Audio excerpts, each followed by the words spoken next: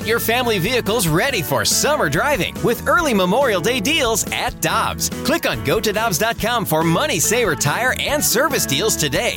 Dobbs, with 43 locations, real deals are always close by. Another day is here, and you're ready for it. What to wear? Check. Breakfast, lunch, and dinner? Check. Planning for what's next and how to save for it? That's where Bank of America can help. For your financial to-dos, Bank of America has experts ready to help get you closer to your goals. Get started at one of our local financial centers or 24/7 in our mobile banking app.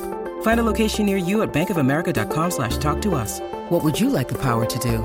Mobile banking requires downloading the app and is only available for select devices. Message and data rates may apply. Bank of America N.A., member FDIC. And our friend Stan McNeal of Cardinals Magazine joins us, as he does quite often during the baseball season. Stan, good morning. How you doing? I'm doing well, Randy. We made it through the first half. Looking forward to the second half. It should be interesting. We just heard Nolan Arenado say that he expects the Cardinals to improve based in part on the schedule, but it's really interesting. The Nationals obviously are really struggling. Then you've got the Marlins, the Cubs, the D-backs, the Cubs again. It really isn't as easy a schedule as we would like to think it is. No, but if you look at it, it is easier, quote, end quote, than the first half, if you ask me, because you don't have that long trip to the West Coast. And as exciting as the trip to London was, I mean, that was a big hurdle to clear, in my opinion. I mean, that was some serious travel. They made it through that. So, and really the opponent to me isn't as important as just how the team plays. You know, if they play up to their ability, they can play with anyone. We know that. So, but no, I see the schedule as being a little more favorable than it was in the first half. After dealing with that first half of the season, how would you describe it? Best way that you would describe it? Disappointing, underachieving. Yeah, it was not. I don't think there's really no way you can color it in a positive light. I mean, there were some positive. There were some bright spots individually, but in terms of the team, the record, we figured they'd be like 15 games over 500 at this point, not 15 games under 500. Do you think that, with that being said, obviously disappointing, not measuring up to what we thought it would be, do you think that there's going to be some shakeup going on once the second half begins before the trade deadline? I think we'll see something. The one thing that I will say we'll see is a better second half than we saw in the first half. I mean, and I'm just basing that on, say, the past 5-6 seasons. If you go back the past 5 or 6 years, every second half was pretty exciting. Even 18, that's right when Schulte had taken over, so the team kind of cleaned up and played well the second half. 19, we had Jack Flaherty's great run that took them all the way really to the NLCS. 20, when you think about it, 3 years ago, they weren't even playing at this point, because of the COVID season. So that was a different kind of second half. And then 21 brought the long winning streak. And then last year, we had the magic of Albert Pujols. So I'm pretty confident we're going to have, the second half's going to be pretty fun to watch. With that shakeup, do you think it'll be something notable? We've heard maybe you get Arenado, maybe Goldschmidt. Do you think it'll be that big, or are we looking at, maybe some of the guys that are going to be unrestricted free agents next year in Jordan Hicks and Jack Flaherty and Jordan Montgomery? Yeah, I would be surprised if it's Goldie or Nolan who gets moved by the deadline. I'd be quite surprised at that. But yeah, the guys that are going to be free agents in the off season, it just seems to make sense to kind of see what you can get for them now. If you can get something good for them now, there's nothing to say you can't go back and try to re-sign them in the off season if that's what you decide to do.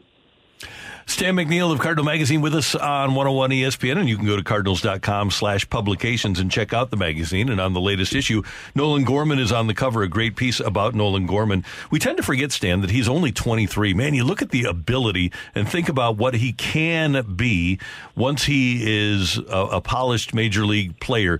He has tremendous power. What do you think he can become? What could Nolan Gorman be when he reaches his apex?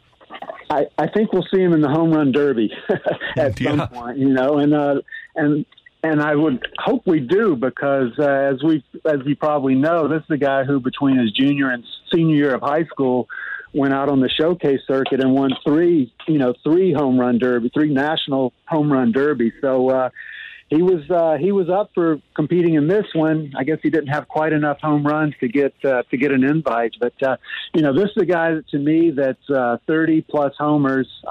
Hopefully he can improve the contact ability some to get the average up. But now he's got the power. And the other thing about Gorman that we see is just he's 23, but he's one of those guys that kind of carries himself as he's been around longer than that. He's very, very calm when things are going good or bad. But no, he's a guy to watch for sure. To me, he's a guy that's going to be in the middle of that lineup for quite a while. And by the way, we mentioned him as a first rounder. What is your first blush impression of Chase Davis, the Sunday night first round choice of the Cardinals? Yeah, I mean, he's got history with Jordan Walker, so that's going to be interesting to see. But yeah, this is a guy that seems to have really come on the past couple of years. The club had its eyes on him when he was coming out of high school from Dylan Carlson's area, kept watching him, and he's improved enough. And so, yeah, it's always exciting to get some new talent on board and kind of see how they rise through the system. It's funny to me because after about a week from now, where you're drafted really won't matter. I mean, obviously the top guys will, I think they get a little bit of an edge or a little bit more eyes on them. But at some point, those guys get in there and they're all, Cardinals who are trying to rise through the system, and where they were drafted doesn't really matter. Do you think that there's a high likelihood of us seeing Michael McGreevy or even Mason Wynn after the trade deadline? And which one do you think would be more likely? I think that's a great question. I think we will see Mason up here at some point during the season. McGreevy, he's just been in AAA a little while. So that, to me, will kind of watch how he does over the next several weeks, and maybe he could get a shot in September. But, yeah, we could see who knows who we might see on the mound after the trade deadline. By the way, Stan, the late, great Chris Duncan was drafted in the first round in the same year that Albert Pujols was drafted in the 13th. I always used to give Dunk trouble about not being as good as Albert Pujols. So you're right. Where you're drafted doesn't matter at all.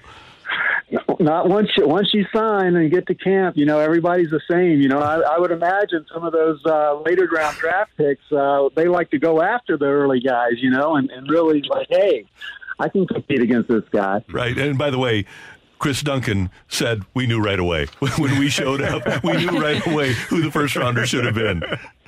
We're working on we're putting the finishing touches on our yearbook, which is focusing on the career of Albert Pujols, the Legend of Five, and we're proofing kind of the pages, and we've got kind of a year-by-year look at his first 11 years in St. Louis plus his last year, and every time you look at these pages, you just kind of shake your head and think, man, this guy was even better than we thought. So it's people are really going to enjoy that yearbook. And again, folks can just go to cardinals.com/publications and check it out when that's out. And a great job, as always, with the magazine. Stan, thanks so much for the time. We always enjoy talking to you, and have a great day.